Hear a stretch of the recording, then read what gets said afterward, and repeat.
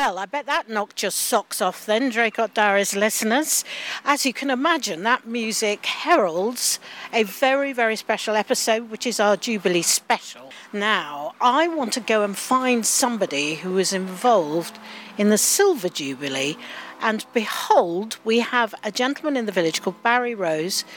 He's a chorister master, and he's also an organist. He plays the organ here at St Peter's Church, which I've just arrived at on a beautiful sunny morning. And Barry is internationally acclaimed, and I knew he was going to be up here this morning rehearsing, so I'm just going to go into the church and see if he'll just give me a few minutes of his time so he can talk a little bit about all the things that he's done. Here we go. Oops, steady, Jackie dog. I'm with my guide dog Jackie. She likes the church. Oh no, a handle. Don't do well with handles. St Peter's Church, Draycott, so lovely.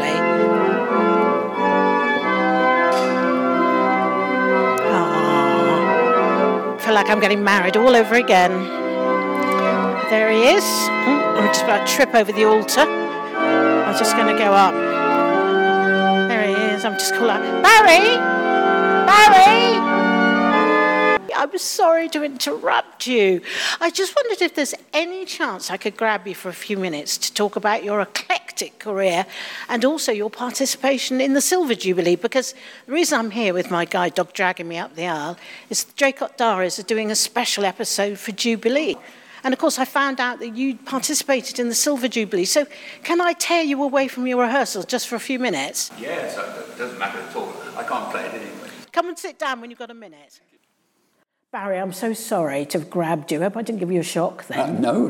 I'm used to people coming in the church. Oh, it's so fantastic to be sitting with you. And thank you so much for being a contributor on Draycott Diaries. We really appreciate it. Thank you very much. You've been top of our list for many, many, many years now, so it's lovely. Actually, I'm rather glad I didn't do you right at the beginning, because I think we've learnt a lot. So it's really nice to be sitting with you now. 53 episodes on, I think. So Congratulations, yeah. Excellent. Yeah, enormous man. Yeah.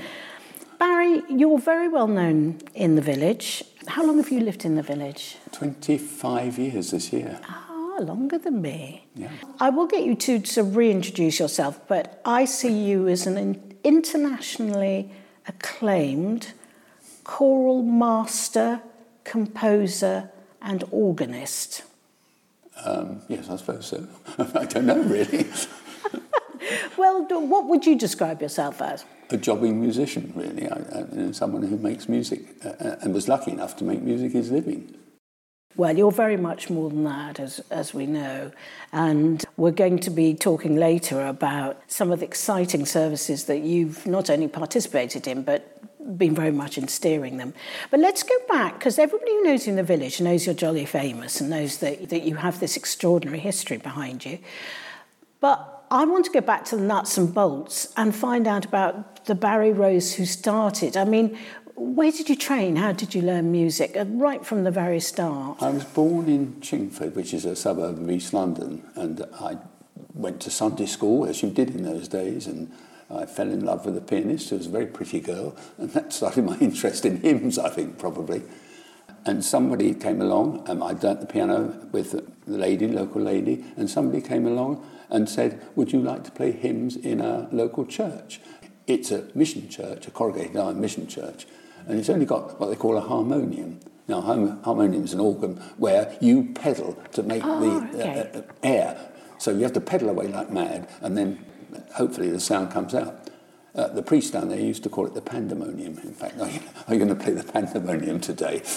But I played that harmonium for nearly 10 years, Sunday by Sunday, which is where I learnt how to play hymns in such a way that a congregation actually wants to sing.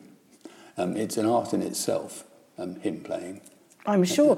And was it right that you also went along to the local cinema as well and borrowed their organ? Yes. I had a friend who was a projectionist at the local cinema, and he said that we've got an organ there and it's never used. So I spoke to the owner of the cinema. He said, well, you can come and practice on a Saturday morning. And he was a brilliant organist. And so he played to me and demonstrated how. And then I had a go on it. And gradually I played the old weeknight. You come up from the floor with the motor driving. Oh, you did like a Wurlitzer at Blackpool. Yes. And you play into the So next Barry film. Rose. Yes, absolutely right. And was that, the organ that you played for the cinema, was that what we would, us lay people would know as a sort of Wurlitzer type, all singing, dancing, bylights? Yeah, with all the instruments on it, xylophone and glockenspiels and train whistles and cowbells and all sorts of things on it. You had to know how to work it, and drums and all that sort of thing. I mean, I wasn't very good at it, but he was, the owner of the cinema, was brilliant at it. But fantastic experience. Yeah, and it was the lighter side of music, which has always been part of me. And what was your job at that time? Because you weren't a jobbing musician, as you called yourself very, very unnobly. What was your job at the time? I left school at 16, and my father said, "You get yourself a proper job in my music, go into a bank or insurance." So I worked in the insurance office at the head office of W.H. Smith & Son, and I worked there for about 6-7 years. And then I transferred to Joseph Rank Limited. I was their assistant insurance manager. Joseph Rank is Rank, Hovis, McDougall, the flour millers. So there I was, as an insurance manager. And were you enjoying it? Yes, I mean, it was a steady job and it gave me a wage. Yeah. But I was still making music, and I'd been singing in a choir. I was organist then of a church in North London. And one day I just decided I'd give it all up. I was rather forced into doing that. I'd given an organ recital at a city church, and I got back rather late from lunch, and my boss looked at me rather sternly. He said, "Look, Rose," he said, "you ought to make up your mind. Is it going to be insurance or music?" And in a fit of pique, I just said music, which is not a good thing to do when you have no prospects and no qualifications. I'm still unqualified as a musician. I don't even have grade 1 on the piano. So if you've taken any grades, you are far more qualified musically. You haven't even got grade 1? Nope. Don't have any grades at all. I have all the things they've given me, the fellowships and doctorates and things like that later on, but nope, nothing. So tell us about the transition, because it was quite a big transition. I think there was a bit of a luck along the way as well. Didn't you have somebody come and see you play or something? But tell us about the transition to the learning of music, really big time. Well, I was running a choir in North London, at a church in Kingsbury, which is near Wembley, and the music critic of the Sunday Times happened to come to a service, and he heard me play, and he caught hold of me after and he said, "You need some proper organ lessons," which is rather dispiriting, really, when you play the organ. He said, "The man for you is at the Royal Academy of Music. You've got to go there and get him to teach you." But, I mean, I didn't have the qualifications to get in the Royal Academy because you need grade 8. But I wrote to the Royal Academy, and believe it or not, the principal gave me an audition. He had been a cathedral organist, so perhaps he could see something for the future. And he took me in, and I managed to learn the organ for a couple of years. And it was while I was there that the big chance happened. Which was what? Well, I was doing a BBC recording in our local church in Kingsbury, and my flatmate had got the Daily Telegraph. And when we got home, he threw it down on the sofa and he said, "Here, have you seen this? This was an advert to be organist of the new Guildford Cathedral, which was to be consecrated the next year." And I hadn't seen it. I never bought a paper. And he said, you should apply for it. So I had a go at it. And believe it or not, I got the job. Just go back a step. You had an audition for the Royal Academy of Music. Yes. You got in with no qualifications at all. You did incredibly well. Well, I didn't do well. I didn't pass the exams there. But they saw something in you, didn't they? Yes. That they knew you had it. Yes. Whatever Yes. it is, you had it. Yeah. So how many years were you at the music college? Only 2. Only 2 2? years. Okay. I think they were about to throw me out, to be honest, when I got the Guildford job. But instead they gave me the prize, yes, so they could put my name on the board. So Guildford Cathedral was at that time, what's the date here, Barry? 1960 was when I got the job. That's right. And I had been down there, strangely enough, with a friend who was learning to drive, and he wanted me to sit in on his car, and we ended up in Guildford, and we walked round the completed bit of the cathedral, and I turned to him and said, "One day some lucky bloke is going to be organist here," but never dreaming it would be me.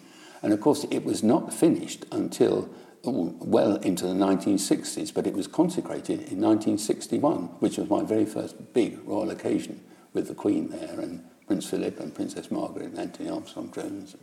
And the organ that you were playing in there, had that been specially selected? Did you have any dealings with the selection of the organ? No, I didn't, strangely enough. The provost who appointed me, against all the musical advice, I may say, that he had found someone to donate an organ to the cathedral. It had come from a chapel up in Yorkshire, and it was enlarged greatly. But, I mean, it wasn't originally intended for Guildford Cathedral, but it's a very fine organ, and it's still there, still playing beautifully.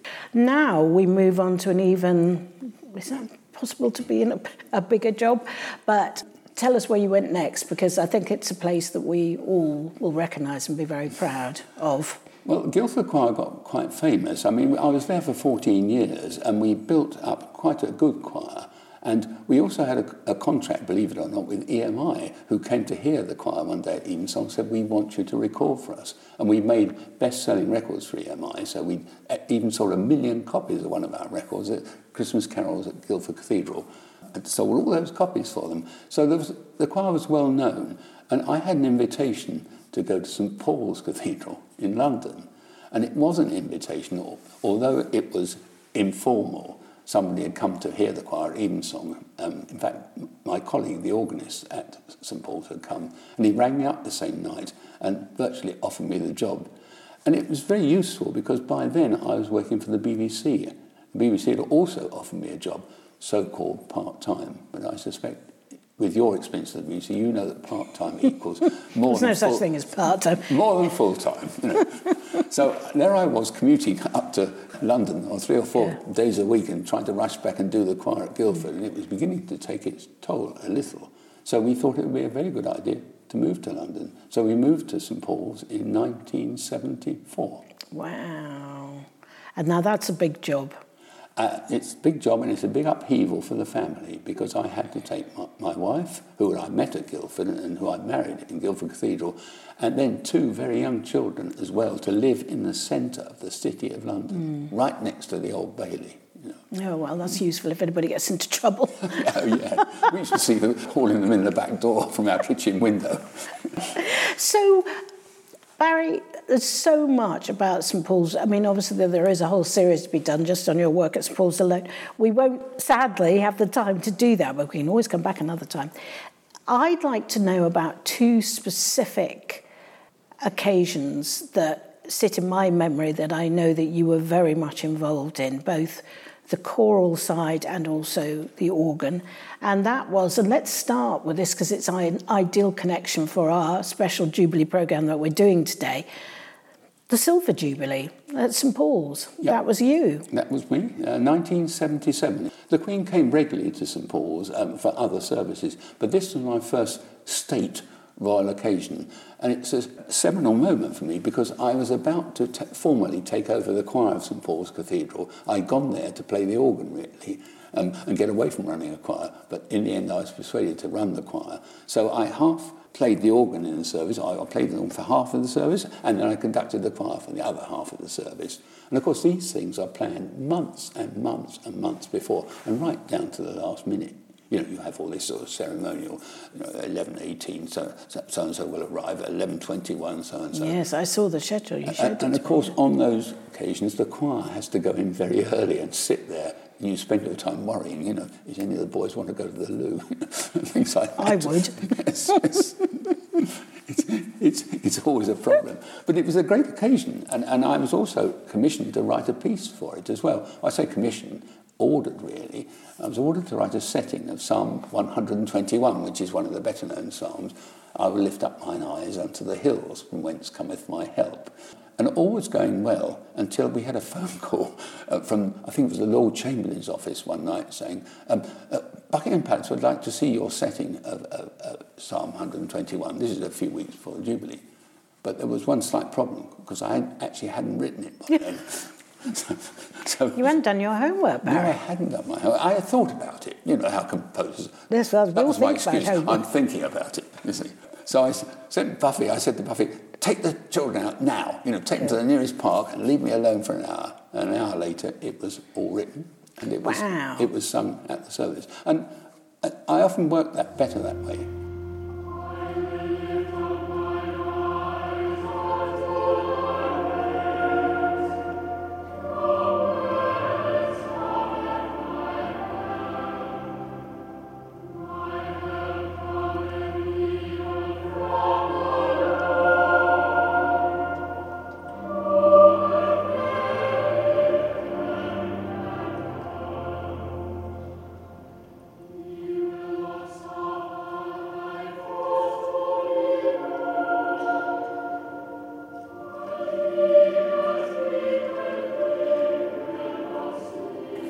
So I have this vision of you running backwards and forwards, doing a bit of conducting, playing the organ. But just going to the rehearsals, you mentioned Buffy there. Now, obviously, people in the village know Buffy very well. She's a talented artist and your wife, and she lives in Draycott.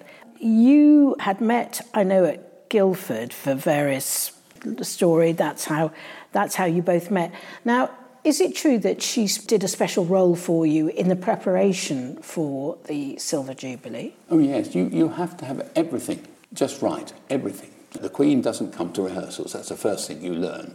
And I had the job of playing the Queen from the west door of St Paul's, the great west door, up to the front of the dome, by which time the first hymn had to start, just like that. And I'm not a very good improviser. Improvisation is making up music around something. I mean, I'm all right. I can do it in any service, but I wasn't going to trust myself on that great occasion. So I got a friend to write a piece of music for me, a special piece. He called it Jubilee Piece, and it was very grand, very regal. But it had various sections in it that I could discard. So I dragged Buffy into the cathedral for a couple of nights, and she walked up and down the nave while I, at the organ, worked out... Well, playing the Queen? Yes, playing the Queen. Yes, she stood in for the Queen. Yes, up and down the nave at St Paul's, until we worked out exactly how it worked. I mean, you don't quite know how fast the Queen will walk, but... No, but I reckon Buffy probably got it absolutely right. Yes. But there's something I was thinking, well, I was worrying about it, to be quite honest, is that how does it work? Because the Queen's opposite you and you've got to look at the choir, and isn't there some rule that you can't turn your back on the Queen too? You mustn't turn your back. This is one exception where you are allowed to direct the choir, because if I let them sing across, the sound would not go out into St Paul's Cathedral. So standing this end of them, the west end of them, they can sing to me and the sound goes past me and to the congregation of, 2,000, 2,500, something like that. Wow. So they have to be heard down there. So, yes, you are allowed to do that. You the only person that's allowed? On that day, I was the only person allowed to have my back to the Queen. That's pretty impressive. I don't know what she thought of it. I'm sure she loved it. No, she's so great. Now, I guess probably the service most people would have remember and want to know about the sort of the insides outs was, of course, you did Charles and Diana's wedding, the royal wedding at St Paul's. Please, will you remind me of the date? Yes, 29th of July, 1981. Wow. And it was 3 days after we finished for the summer term. In those days, the summer term ran right up to the end of July. So we did the whole of the services. And then on Monday, we started to think seriously about the wedding. Because is that right? You didn't have a huge amount of warning? I didn't think they got it right. I was sitting at home. It was February, I think, and having lunch with Buffy, and we listened to the 1 o'clock news. And the headlines were that Prince Charles was to be married, and he was to be married in St Paul's Cathedral. And I nearly choked. I was going to say, did you spit out your baked beans? Yeah, I did, because St Paul's is not the place for royal weddings. Westminster Abbey is the place for royal weddings. But no, he had decided on St Paul's. And I think that might have been something to do with his grandmother, because Queen Elizabeth, the Queen Mother, was patron of the Friends of St Paul's and was a regular visitor there. And she might have said, this is a much more open space. The problem with Westminster Abbey is it's divided halfway up. And without television screens in the nave, you don't see any of the action beyond the organ screen, whereas St Paul's is wide open. That may have been the reason, we don't know, but it was. Okay. I was told it was going to take place. And from then on, that day, our lives were not our own, I can tell you. The world's press descended on St Paul's that afternoon. I mean, they came everywhere.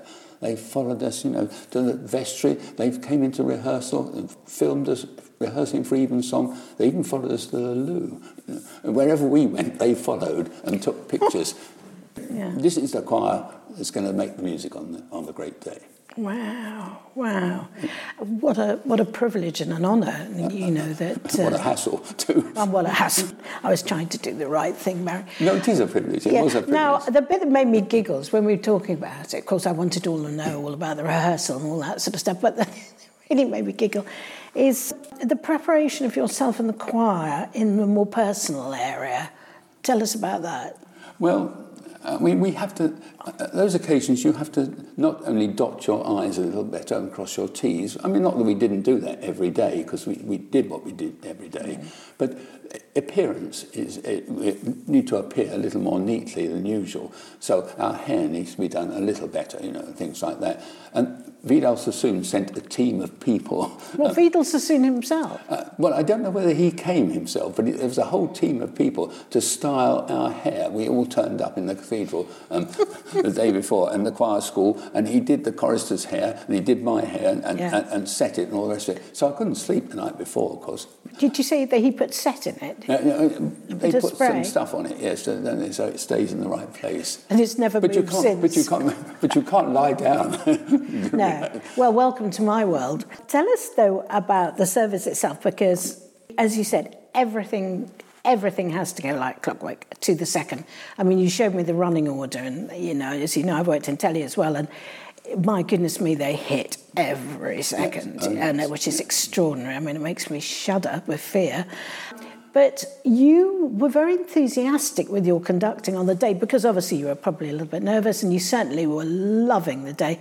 What happened? I think it actually got the papers, didn't it? Well, the problem was that on these occasions, whereas I usually stood in the centre between the choir stalls, you don't on royal occasions. You stand to one side so that they can see through you. They don't want to... They're already having to look at your back, which is bad enough. So I just stayed on one side. And we had a piece specially written for us by a man called William Matthias. He was Welsh, and because of the Prince of Wales, the connection, so he wanted a Welsh composer. And it was quite an animated piece, and I got over-animated in one spot, and I did a gesture like that, and the lampshade nearest me, in front of the nearest chorister, went flying through the air and was caught behind neatly by one of the clergy. So just caught and put Perfect 6. Yeah, that's right. And that's the thing people remember about the royal wedding, rather than the great occasion that it was. That's 700 million people around the world. 700 million. 700 million saw you knock a lampshade. I'm afraid so. And every time we talk about it, didn't you knock the lampshade off? You also conducted the choir and wrote a bit of music for it, yeah. Oh, never mind. I love it. I just love that, because that's just so what would happen to me. Now, obviously, all of these subjects are huge, but I want to sort of move on a little bit now to the more kind of modern side of music. Everybody assumes that a church or a cathedral organist, you know, is very serious always and always plays, you know, deep and meaningful music. Now, you have a great eclectic love of music. It's not just church music. I know you're a keen member of the church, and I understand that. But you've done some interesting projects with people like Paul McCartney, is that right? Yes, I have, yes. We, at St Paul's, we did several of these things, but I'd started that when I was at Guildford. We did a lovely record with the late Peter Skellern, who did a thing called Hymn Song, and we went up to some studio in Wembley and we recorded this heavenly choir over him singing, accompanying himself on the piano. And then when I was at St Paul's, the phone calls started coming in. Can you come and do this bit of backing for so-and-so? Or can you find a boy to sing this? There was a thing by Geoffrey Bergen. There was a television series called Tinker Tailor Soldier Spy, which starred Alec Guinness. And the composer got on to me and said, can you find a chorister to come to sing the signature tune at the end, which was the Nunc Dimittis. It's a very famous piece. It won an Ivan Novello Award even. Then we had The Snowman. Yes, I'd love to talk to you a bit more about Snowman. Just going back a little bit onto, I mean, for example, I think you did the Frog Waltz, didn't you? The Frog Song. Rupert and the Frog Song we did. We had to be frogs. The boys had to pretend to be frogs. That's right, they had to be frogs. We all went to Air Studios one evening, just in Oxford Street, which was above Bourne and Hollingsworth, I think it was, or somewhere there. And Paul McCartney was there, George Martin was there, and the orchestra and all this. And Paul conducted the choir and the King Singers, and I conducted the orchestra. And between us, we got the thing done. Wow, the great man himself. Oh yes, he was very amiable to work with, very normal. I mean, my son Tim, who's now 50, was a chorister at St John's College, Cambridge, and came down and did a film with Paul McCartney called Give My Regards to Broad Street. Oh, yeah. And Tim is the ghostly voice of Eleanor Rigby in that. And it was very lovely. Paul was very lovely to him, wrote him a note at the end saying, thanks, Tim, Paul. Oh, we like that, bit of casual. Casual. The Snowman.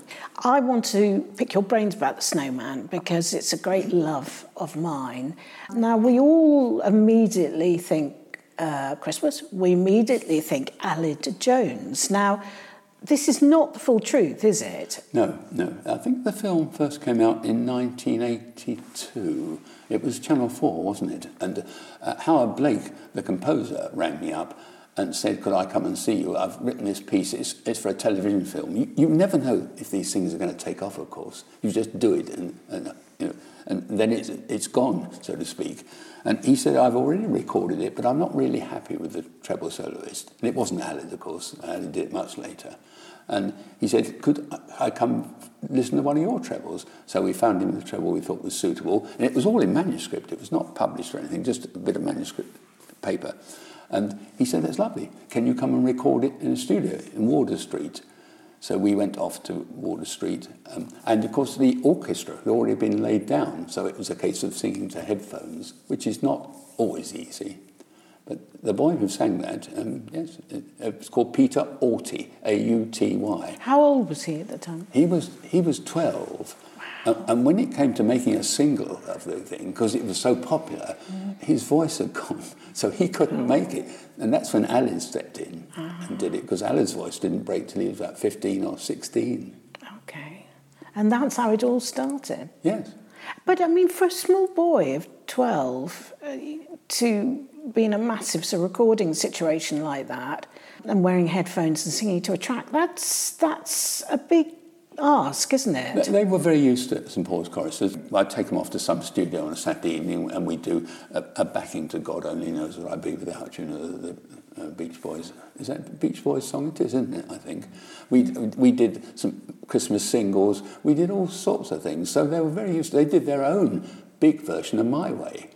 We did part of it in the cathedral and part of it in the studio. And that got a gold disc within 6 weeks. It is? Yes, the cathedral has the gold disc. Oh, that's amazing. We are in the here and now. It's 2022. We are about to go into the Platinum Jubilee. Mm-hmm. What will that mean to you, having been so involved with the Silver Jubilee, and what will you be involved in particularly?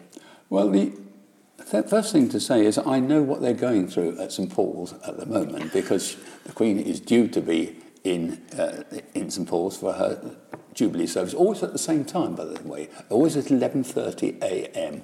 And it always seems to be on a Friday. I don't know why. And this is around because her official birthday. And so I know exactly what they're doing. I don't know exactly what they're singing.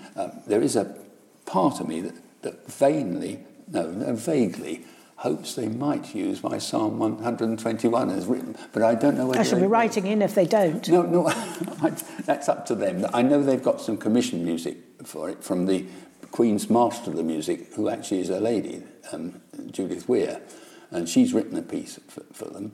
But what other music they'll do, I don't know. We always used to trot out I Was Glad, when they said unto me, the great big piece by Hubert Parry with brass and all the rest of it.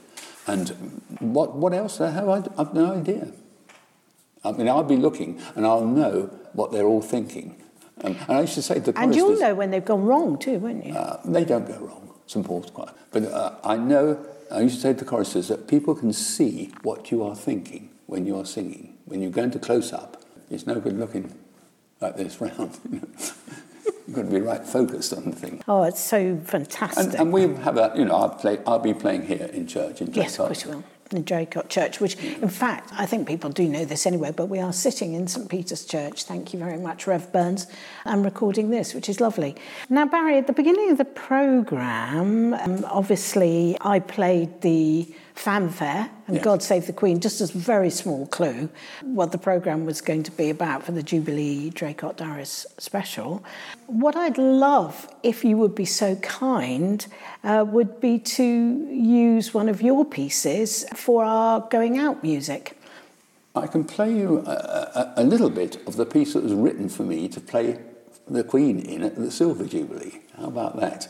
It's that he called the Jubilee piece. It was renamed later in Trada. I can play you the last section of it, and it's very grand and very regal. And you can imagine the Queen walking slowly up the centre of St Paul's Cathedral. This is a very small organ, by the way. It's only got about 8 stops, and St Paul's organ has over 100 stops. So well, it'll be very regal and much appreciated. May I just thank you on behalf of Draycott Darris, Barry Rose, for taking your time to come and meet us today. And I know you're going to be playing us some wonderful music. But for all the joy that you brought to the village, because you and Buffy are very supportive to the village, the music that you bought and the art that you bought, I know the village will be right behind you. And may I also wish you an absolutely fantastic Platinum Jubilee. Oh, thank you very much indeed. Thanks for asking me.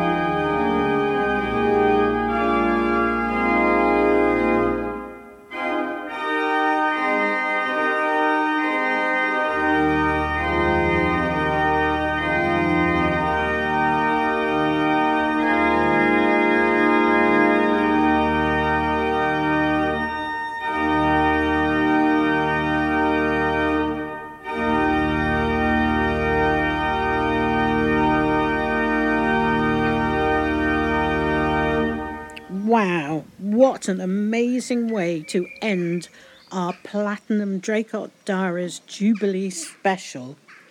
Extraordinary. Barry, thank you. Just coming out, oops, mind what a step there, Jackie Dog. Here we go, we're just walking along the path now that winds through St Peter's graveyard, looking at ancestors and people who've lived in the village in the past for hundreds and hundreds of years. Seems so evocative when we're celebrating our Queen who has reigned for 70 years. It's amazing. Anyway, if you'd like to know more about Barry's life, he has just released his book, Sitting on a Pin, which is a musical memoir. You can grab that through Amazon. And we'll just tell you a little bit more as we've only scraped the surface today.